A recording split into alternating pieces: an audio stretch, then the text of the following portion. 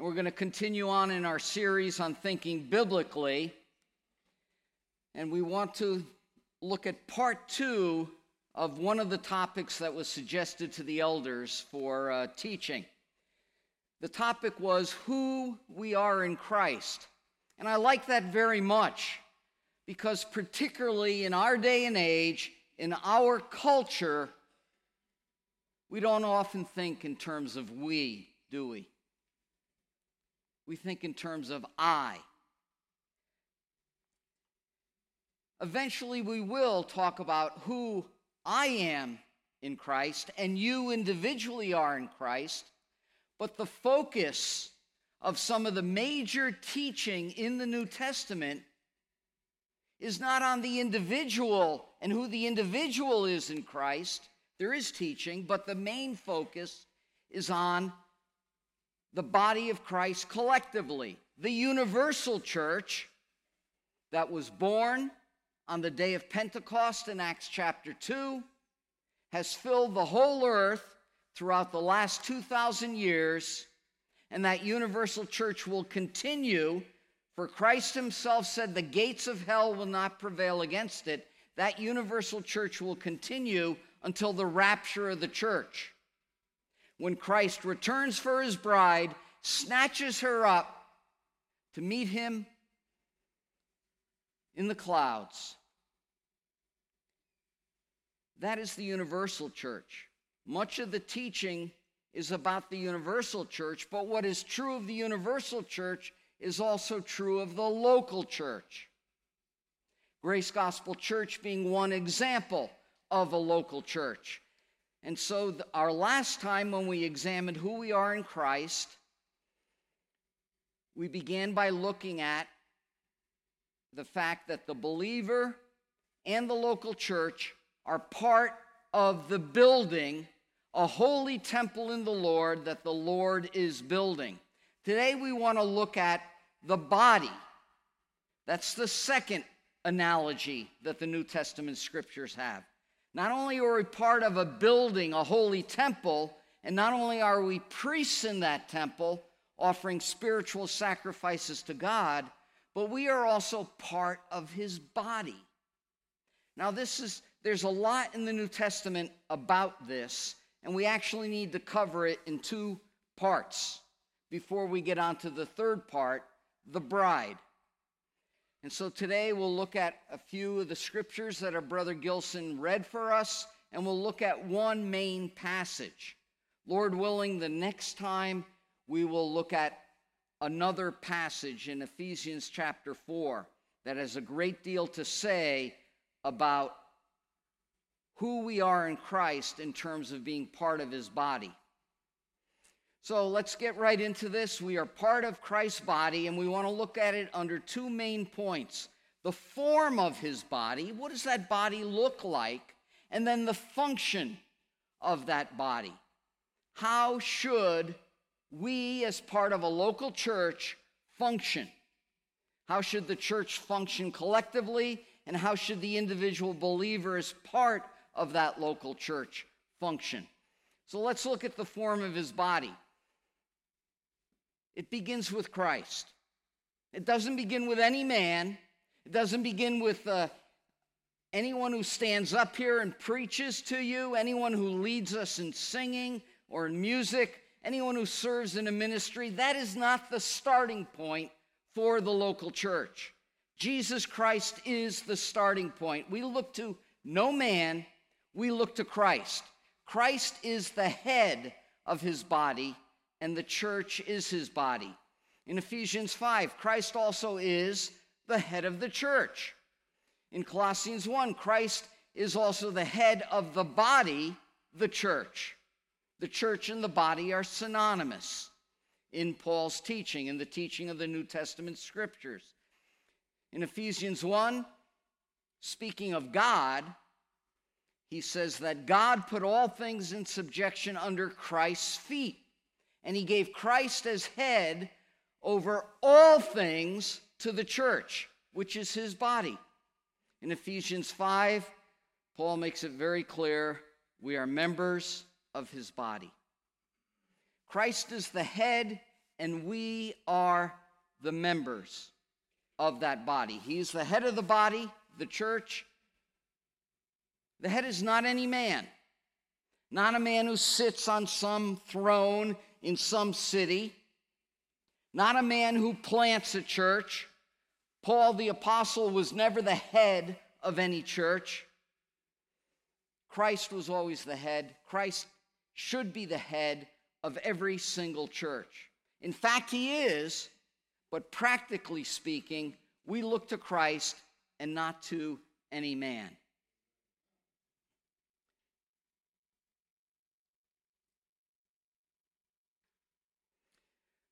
How did Christ get to be the head of the body, the church? The Father made Christ head over Christ's body.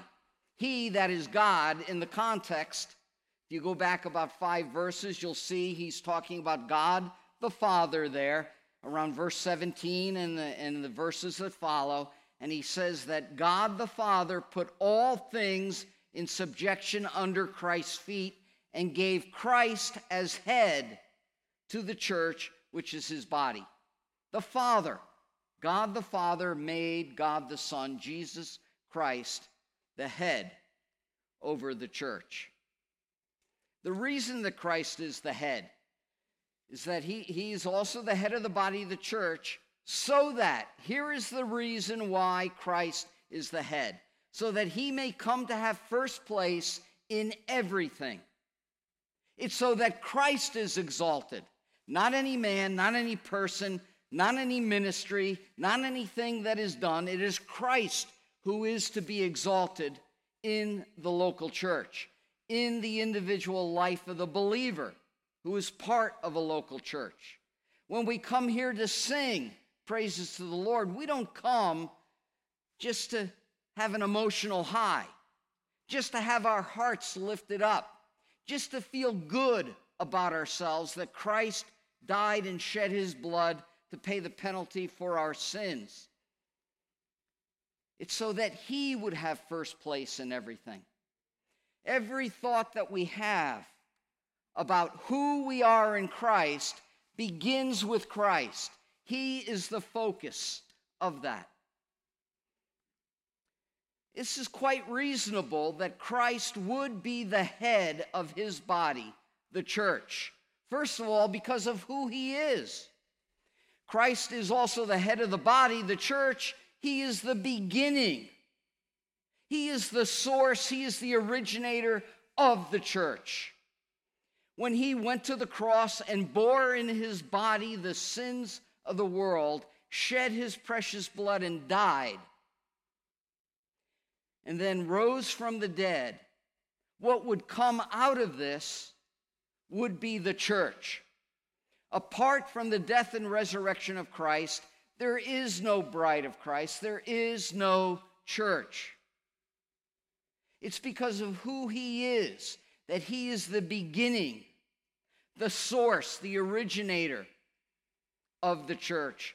That's why he is the head. But secondly, he is also firstborn from the dead.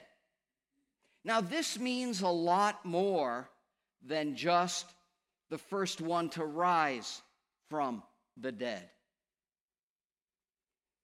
never to die again. It means much more than that. This term, as you know, Paul wrote this letter to the Colossians in the common Greek language of the day, the same language that a business contract might be written in, or a letter from a father to one of his children.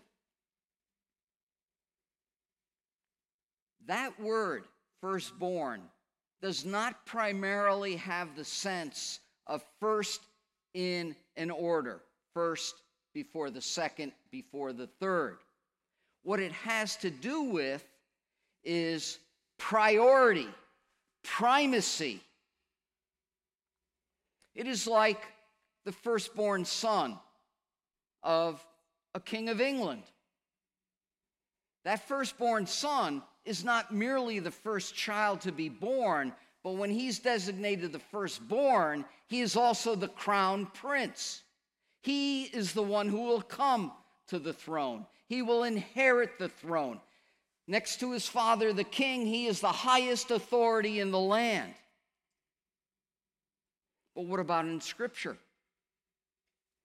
In Scripture, the firstborn son in a family in Israel would head the family after the death of the father. In fact, he would inherit twice the amount of land as his brothers. If there were 3 brothers, he would inherit half, and his 2 younger brothers 1/4 each. He would get twice as much as either of them, and he would head the family. This firstborn is a term of primacy or priority. It means he is above all others. He is the head, just as our head is above the rest of our body. He too is the firstborn. It's an appropriate term to use of the head. This is who he is. He has priority over everything. In fact, if you go back just 3 verses in this very chapter to verse 15, he's called the firstborn over all creation. That puts the matter to bed. It's not talking about order, first, second, third. It's talking about primacy and priority. He is the firstborn. He is the head, the crown prince, the ruler, the king over all creation. So too from the dead. This is why it's reasonable for Christ to be the head of the church, because he has first place in everything. But it's not only who he is, it's what he has done.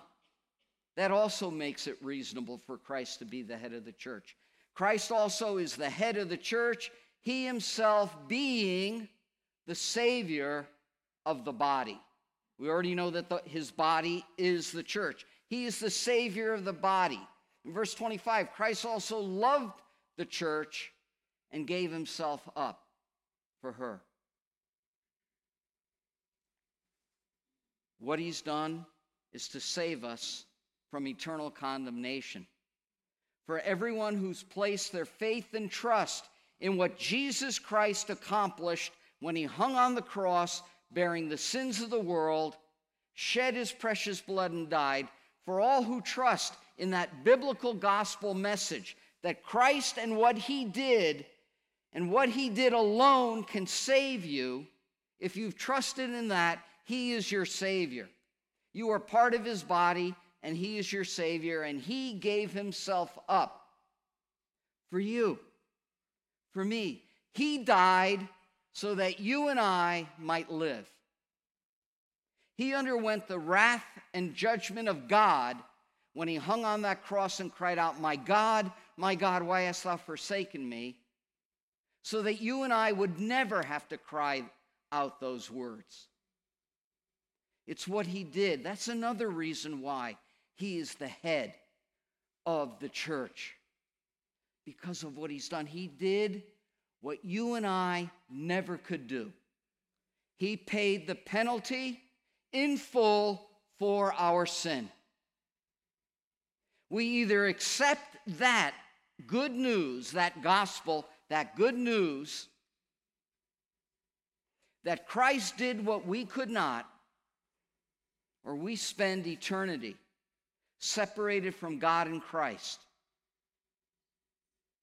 because we did not trust in that gospel message. The ramifications of Christ being the head, Paul writes in Ephesians 1, he raised him from the dead. God raised him from the dead and seated Christ at his right hand, far above all rule and authority and power and dominion and every name that is named, not only in this age, but also in the one to come. He put all things in subjection under his feet and gave him his head over all things to the church. Christ being the head has this ramification that everything is put in subjection under him. There is nothing in creation physical, material creation, or spiritual creation that is not subject to Jesus Christ. He is head over all things. Nothing is excluded. Brothers and sisters, if he is head over all things, that means he's head over you and I as well, doesn't it? We're not excluded from all. If we're excluded from all, we're also excluded from salvation. But he is our head. He is the one who gives each of us direction. If we are to be subject to him, that means we are to be obedient to him. There's practical application that flows out of this. He gets to decide how we live our life, what we can do and what we should not do. And the New Testament scriptures make all that abundantly clear. We are in subjection to the head, being part of his body. The results, and we're going to look at this in more detail when we look at the function of his body, but for now, the results of Christ being the head, we read in Colossians chapter 2, verse 19, holding fast to the head from whom everything that deals with his body, the church, comes from him. He is the head, the source, the beginning. It all flows from him to the entire body, not to part of the body. There's no local church. There's no part of the universal church. There's no individual believer that is excluded from this headship and what flows out from it. From whom the entire body, being supplied and held together, grows with a growth which is from God. Christ is the source. It all comes from him. It doesn't come from any man. It doesn't come from Paul the apostle. It doesn't come from the elders of Grace Gospel Church. It doesn't come from any man who plants a church. It's all going to flow from Christ. We do not get to decide how we practice, for the most part, church, how we meet together, what we do when we meet together. That's not a man-made decision. Did you know that? It's found in Scripture, either by direct statements or by the clear examples of what the early church did. Christ is the head, and all that the church does, all that the church is, flows from him. Let's look at the function of his body, and we're going to spend most of our time looking at this. By analogy, the very fact that in all these scriptures that we read before, that Christ is the head of the body of the church, God gave Christ as head to the church, which is his body. We are members of his body. The very fact that this head and body analogy is used, and we're going to see soon how it compares to the human body. Paul actually compares them very directly in 1 Corinthians chapter 12. The fact that Paul uses this analogy means something. It's not a fruitless analogy. It's not a worthless analogy. It means something. It's intended to convey something to the reader, to the listener. That's why he uses it. It's a word picture. You've all heard a picture is worth 1,000 words. Well, he's painting a picture here with Christ as the head and the church as his body, and each individual believer as a member of that body. Just like our body has different members: fingers, toes, hands, elbows, a nose.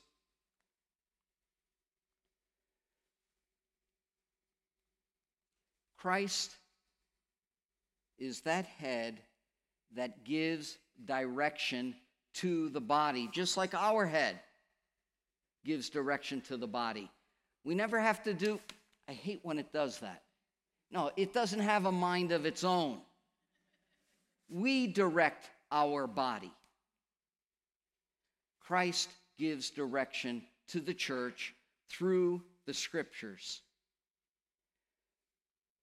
So by analogy, this would be meaningless if this were not true, that Christ directs the body. But we've also seen that the church is subject to Christ, and therein lies that direction. The head nourishes and cares for the body, in Paul's terminology. For no one ever hated his own flesh, but nourishes and cherishes it, just as Christ also does the church, because we are members of his body. Christ is the one who provides spiritual nourishment and spiritual care for the church.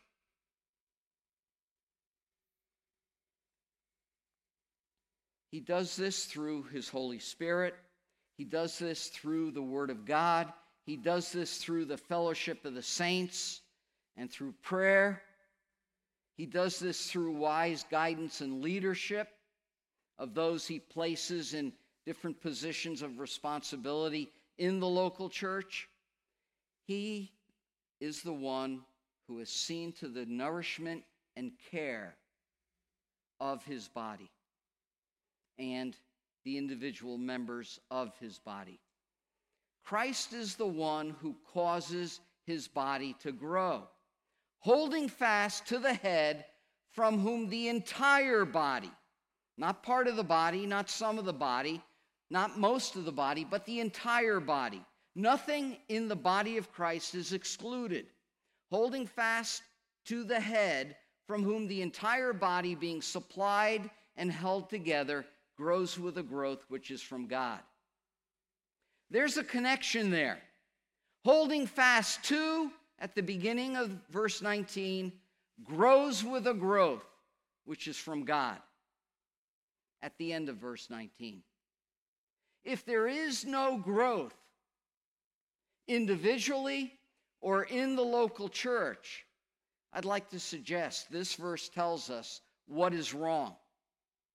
The problem is not with the head, Jesus Christ. The problem is that the individual believer,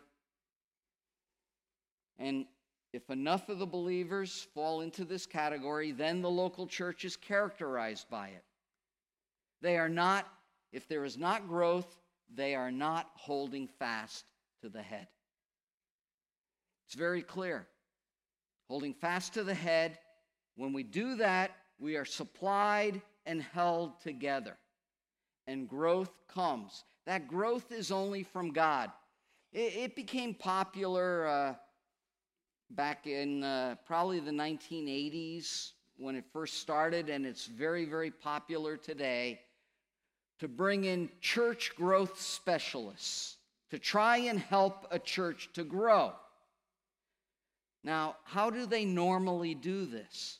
They normally do it using secular business practices. That's what they do.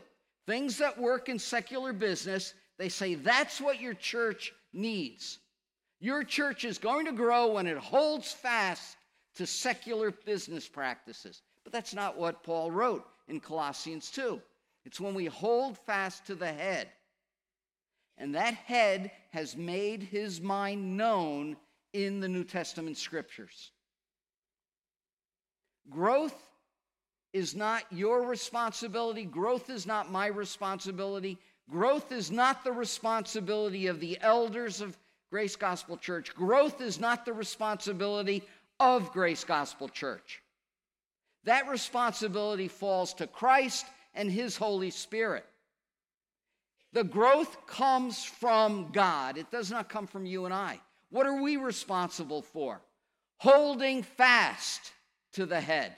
That's our responsibility. Proclaiming the gospel to others, sharing our faith, serving Christ, being devoted and committed to him.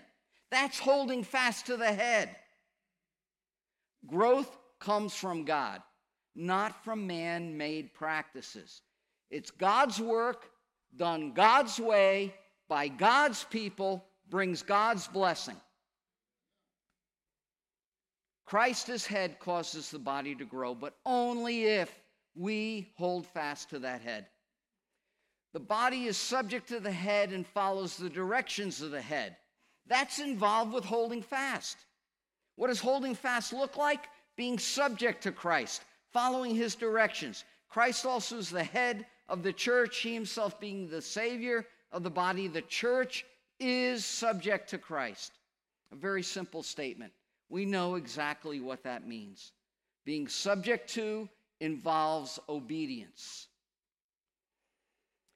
Let's look at one of the two main passages of the New Testament that focuses on the functioning of the body of Christ, both the universal church and the local church. And it's found in 1 Corinthians chapter 12. The body of Christ has many members. Paul writes in 1 Corinthians chapter 12 and verse 12, speaking of the human body, for even as the body is one, there's only one of me, not two. My wife's very thankful for that. It's tough enough to put up with one of me. The body is one.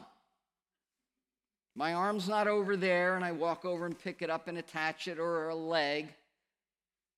The body is one and yet has many members. And all the members of the body, though they are many, are one body. 5 fingers here on my right hand, but they're all part of one body. And the same is true of you. Paul is using this body analogy to teach spiritual truth regarding the church. And all the members of the body, though they are many, are one body, so also is Christ. Christ as head has one body. For the body is not one member, but many. The body of Christ is not just one person. The body of Christ is not just our song leader at Grace Gospel Church. The body of Christ is not just whoever is up here teaching God's word. The body of Christ is not one member, but many members. God has decided which body part each believer is going to be. I didn't get to decide my body part. You don't get to decide your body part. It's the Holy Spirit and God who decides what body part each believer is. Now, we may think that, so-and-so shouldn't be in that role, shouldn't be that body part in a local church. Well, does that mean God made a mistake? If that person is truly to function in a certain role in a local church, does that mean God made a mistake? Just because a person thinks someone else shouldn't be in a particular role? God has made that decision. For by one Spirit we were all baptized into one body. This is what the baptizing ministry of the Holy Spirit does. It does one thing, one primary thing. It places the new believer simultaneous at the point of conversion, at the point of exercising saving faith. At that very instant, you are baptized with the Holy Spirit into the body of Christ, the church. If you are not baptized in the Holy Spirit, you are not in the body of Christ. In other words, you are not saved. According to Paul, we were all, past tense, and he's talking to the Corinthians, perhaps the most sinful of all the churches Paul planted, the ones with the most problems. They were all baptized into one body, and they were all made to drink of one Spirit. Now God has placed the members, each one of them in the body, just as he desired. It is God's choice what part we play in the body of Christ. Every member is a part of the body and the body of Christ. Continuing with his analogy on the human body, if the foot says, because I'm not a hand, I am not a part of the body, it is not for this reason any less a part of the body. And if the ear says, because I'm not an eye, I am not a part of the body, it is not for this reason any less a part of the body. Now we understand that with our physical body. Our foot is not our hand, but both are part of the body. This same analogy holds true in the universal church and the local church. Every single one of you who has made the decision to fellowship at Grace Gospel Church, this community of believers, this spiritual family, you are all part of this body, this local expression of the body of Christ. You are part of it. It doesn't matter what role you play. You are as much a part of this body as someone who leads a ministry or who leads in song or music or who preaches up here. You are every bit as much a part of this body and as important to this body as anyone else. It doesn't matter what role you're playing. Whether you're a hand or a foot or an eye or an ear, you're all part of the body. The body requires differences in function. Our human body does. If the whole body were an eye, where would the hearing be? You wouldn't be able to hear in your physical body. If the whole were hearing, where would the sense of smell be? But now God has placed the members, each one of them, in the body just as he desired. If they were all one member, where would the body be? Look, I wish I could sing like Gilson. You wish I could sing like Gilson if you're ever near me when we're singing. But if I could sing like our brother Gilson, I wouldn't be as blessed, probably, just listening to him proclaim the glories of the Lord Jesus Christ and God our Father in song. What a blessing to be there, and with the entire music ministry. I mean, they just function so perfectly together, so well together. It just lifts up my soul, prepares me to continue to worship the Lord throughout the day, not just for 90 minutes at Grace Gospel Church. God has placed the members, each one, just as he has desired. If they were all one member, where would the body be? But now there are many members, but one body. The local expression of the body of Christ, of the universal church, this local church expresses that universal church, that universal body. Every one of you is necessary. If we were all the same member, where would the body be?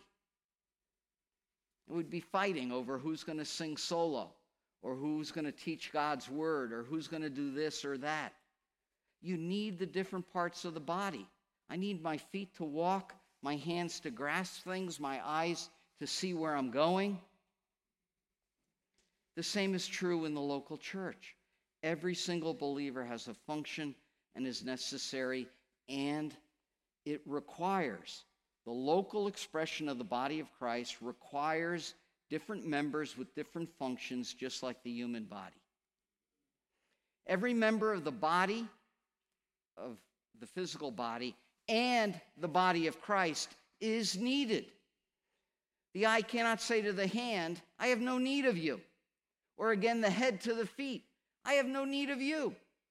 On the contrary, it is much truer that the members of the body which seem to be weaker are necessary. It's much truer that every member is necessary, not that some are unnecessary. This is the truth that Scripture brings out. Every single individual who has chosen to fellowship here at Grace Gospel Church is necessary. You all have a role to play. Every single one of us does. Do we know what that role is? The health of the church depends upon that. All are necessary, even those that we think are weaker. The newest, youngest believer in Christ. Perhaps it's you. One of you, you've just been saved. You've just trusted in Jesus Christ as your Lord and Savior. You are necessary as well. The new believer, they bring a zeal for God. They bring a joy and a love for God. The fires of their first love, as they're termed in Scripture, are burning brightly. And an old-timer like me, I benefit from that. I love meeting with the young men whenever we could meet together because they excite me. They still have that fire in their belly.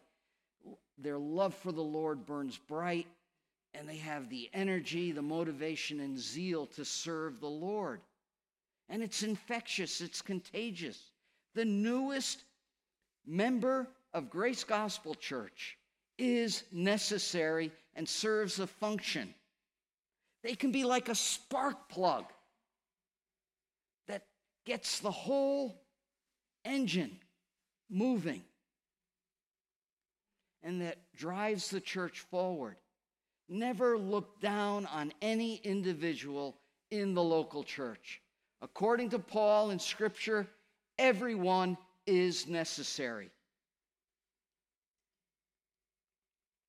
Since all the members are needed, there should be no division in the body, whether it be the physical body or the local expression of the body of Christ. It is much truer that the members of the body, which seem to be weaker, are necessary. What's the purpose? So that there may be no division in the body. God hates division in the local church, in the local expression of the body of Christ. In his high priestly prayer in John 17, what Christ prayed for most was that we be one as the Father and Son are one. He said it again and again and again and again, that they may be one even as we are. Unity is the opposite of division. There may be no division. In other words, there may be unity in the body. Division within the body of Christ does so much damage to the local church. We may not always agree with everything that is decided upon within a local church. But if we're going to be part of that church, we need to support it. And the way support begins is with prayer. I think your experience would be the same as my own personal experience. The more diligently, the more persistently, the more passionately you pray for one another, for any one person, the more you pour your heart and soul into praying for them before the Lord, it becomes harder and harder to speak evil of that person, to gossip about that person, to slander that person. I'd like to suggest that one of the keys to no division is diligently praying for one another, especially for those who are not your favorite. You have to love them even if you don't like them. You may have nothing in common. They may be a totally different person. In fact, even though they're not sinful, they just rub you the wrong way. Pray for that person. Pray diligently for that person. Sincerely cry out to God for them the way you cry out for yourself.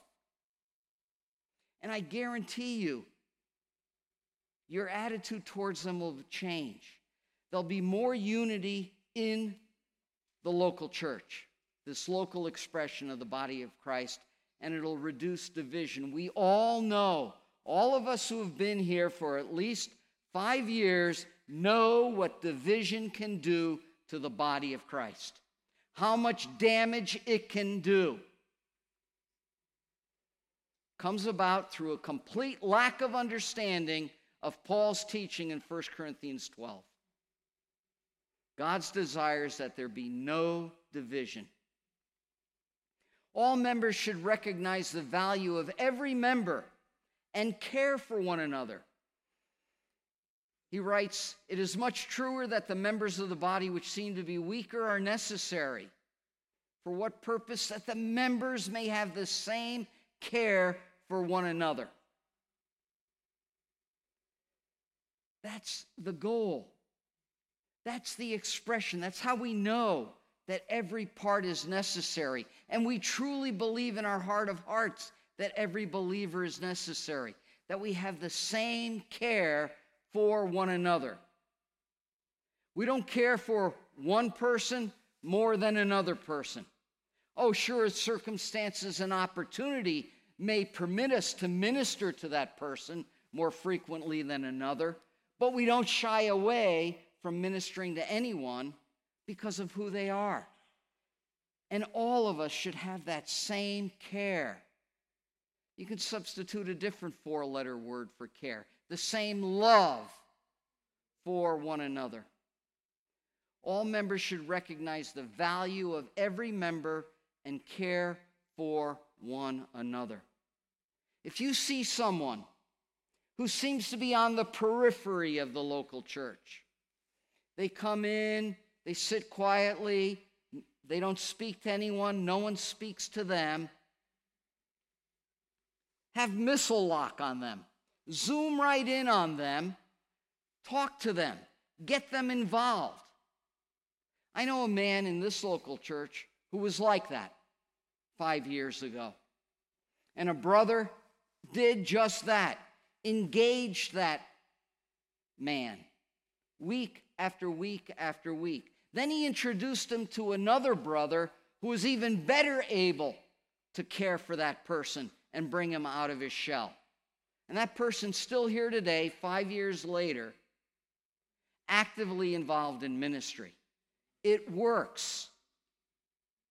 Identify someone that you can come alongside of, even if it's a quick word of prayer in the prayer room before or after service, or a phone call during the week. Hey, brother, hey, sister, how's your week going? What have you learned about the Lord this week? How is your walk with him? What can I pray for you? The same pastoral care for one another.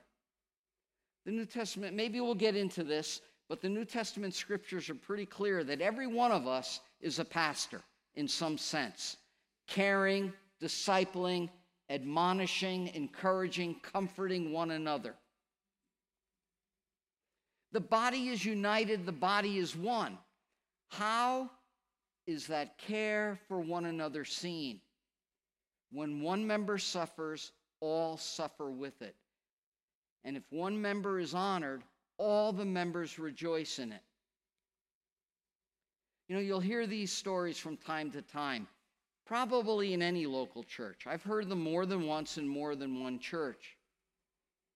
There becomes a need in a ministry, maybe to lead the ministry. That's how it usually comes out, a leader or assistant leader. And somebody wants that position, but they don't get it. It's given to someone else. And what happens? Instead of rejoicing in the good fortune, they're upset over it.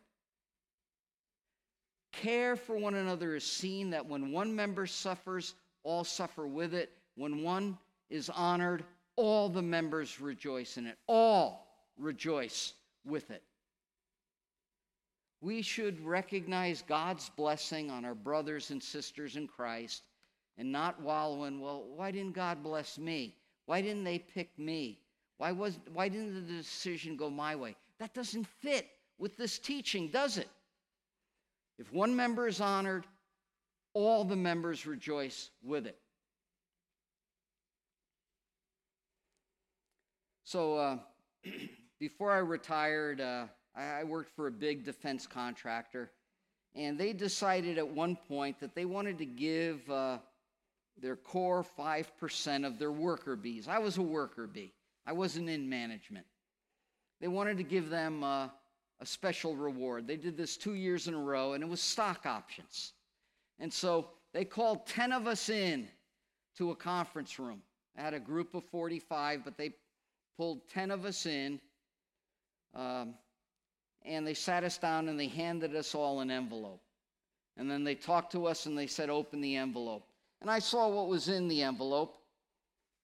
And after the little meeting was over, this is the unsanctified part of me. This was years ago. I would never do this now, all right? I want you to know this.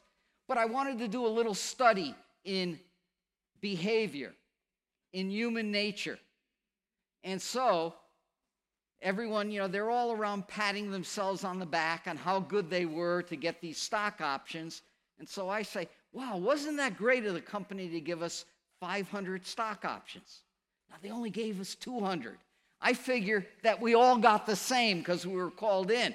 And I say 500. You should have seen the reactions from my coworkers. These were good friends on the job. Nice guys. You'd want them for your neighbor. They're that nice. But boy, did they become hostile. Why did you get 500? I deserve 500. I mean, it was unbelievable. But it's sort of what I expected. They're not believers in Christ. Now, again, I wouldn't do this now because I'm sort of misleading them. But I did fess up at the end and explain to them. But the church should not be like a bunch of fat-headed engineers, all thinking they deserve as much or more than their fellow co-worker. When one member is honored, all the members rejoice with it. Every believer functions as a member in Christ's body as the head intends them to. Now you are Christ's body and individually members of it, and God has appointed in the church. It's God who's appointed. Always remember that. Whatever role we play, it's not primarily because, hey, there's something special about me. I get to stand up here alone and talk. No, it's got nothing to do with me. God has appointed. God created us a certain way. The Holy Spirit gifted us a certain way.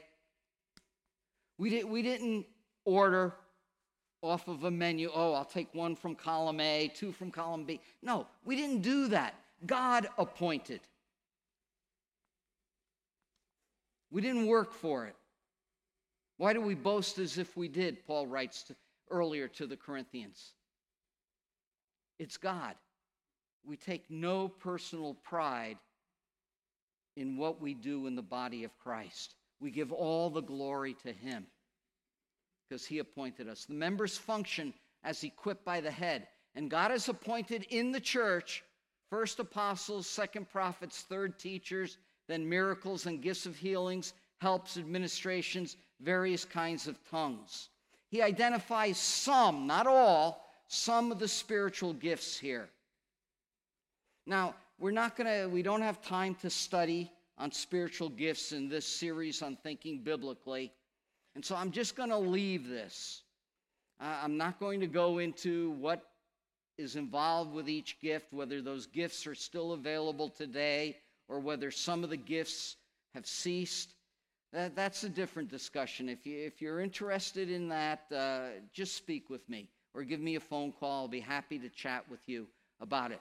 But the members function as equipped by the head. God has appointed apostles, prophets, teachers. You see, every role that is played in the universal church and in the local expression of it God has appointed that. The members function as equipped by the head. All believers do not have the same spiritual gifts.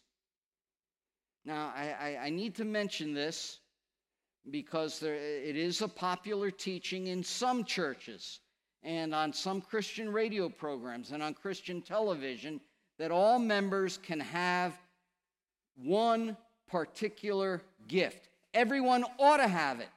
Some go so far as to say, if you don't have it, you're not saved. Others go so far as to say, if you don't have it, well, you're not spiritual.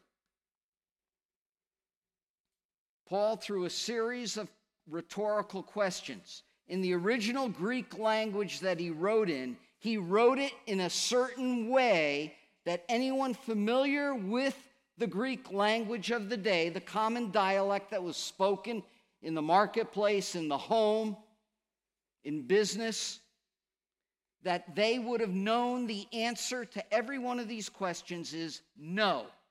That is the only answer. It is so clear. All are not apostles, are they? No. All are not prophets, are they? No. All are not teachers, are they? No. All are not workers of miracles, are they? No. All do not have the gifts of healing, do they? No. All do not speak with tongues, do they? No. All do not interpret, do they? No.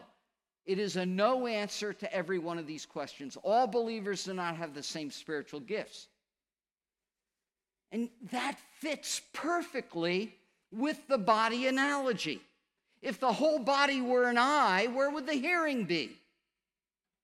See, it fits perfectly with what he had taught before, what we went over before. All believers do not have the same spiritual gifts. The spiritual gifts, as we saw, some of them are mentioned here, determine what member we are in the body of Christ, whether we're a finger or a foot or an ear. The spiritual gifts determine how we function in the body of Christ. Spiritual gifts, however, are not the most important thing. While Paul does say earnestly desire the greater gifts, he says, I show you a still more excellent way. More excellent than even his gift of apostleship, the first one on the list. And what does he show them? The very next chapter in 1 Corinthians 13. All 13 verses of it. It's the love chapter. I show you a still more excellent way. And he lists all the characteristics of true biblical agape love, the love that God and Christ had for us. In conclusion, I want to leave you with two challenging questions. Today, will you begin to see yourself as a vital part of Christ's body? Will you do that? Every single one of you is a vital part of Christ's body. You know where this question comes from. We went through the verses. It's from God's word. Every one of us. There is no appendix, so to speak, no vestigial organ that doesn't serve any purpose. Forget that the appendix really does serve a purpose. We know that now. Many decades ago, we had forgotten that. But there are no useless members in the local church here. Today, will you begin to serve in Christ's body as God intends you to? God gifted you. God has placed you in the body just like he wants. Not for no purpose, but so that you can function properly and contribute to the health of the local church. Now, that may not be 40 hours a week. You probably don't have 40 hours a week to serve in the church. It might be once a month on a Sunday morning or in some way. It doesn't have to necessarily involve many hours a week. It may not even involve an hour every week. For some it will. For others more. God has ordained your life in such a way and ordered the circumstances of your life such that some of you will have more time and others will have less time. Some need to work more, some need to work less. Some are retired, some are not. Some have more family responsibilities with young children. Some don't. They might be empty nesters. Everybody's situation is different. But before the Lord, every one of us will give an account. And that's what should guide us in our decisions, our prayerful decisions as to how we serve in the body of Christ. So will you begin to do that? Pray about that. Ask God to show you, to reveal to you. Go to others, your friends, and to ministry leads and ask them, is there room for you in that ministry? Try it. If it doesn't work out, if you don't see God's blessing there, then maybe God wants you to do something else. There's that saying, it's much easier to steer a moving ship. Be a moving ship. Move in some direction, even if you're not sure that's what you should be doing. See whether God blesses that or not. He will direct the moving ship. Let's pray. Oh, dear God, we confess to you that we do not always hold fast to our head. And we ask that by your Holy Spirit that you would be pleased to tighten our grip, that we cling tightly and never let go to our head, that we as a local church are held together, and that there be no division in this body. And we know, dear God, that we have your promise of your blessing, that individually and collectively as a church, we will grow. And we trust you for that, and we look to you for that. Burden our hearts, dear God, with this great desire to hold fast to our Lord. Help us to understand what part we play in Grace Gospel Church. And dear God, we ask that you would be pleased to bring yourself honor and glory through this local church, that you would build us all up in our most holy faith, that the light of the gospel of the glory of Jesus Christ would shine brightly from this church and from each individual life here. We ask all this for your name's sake.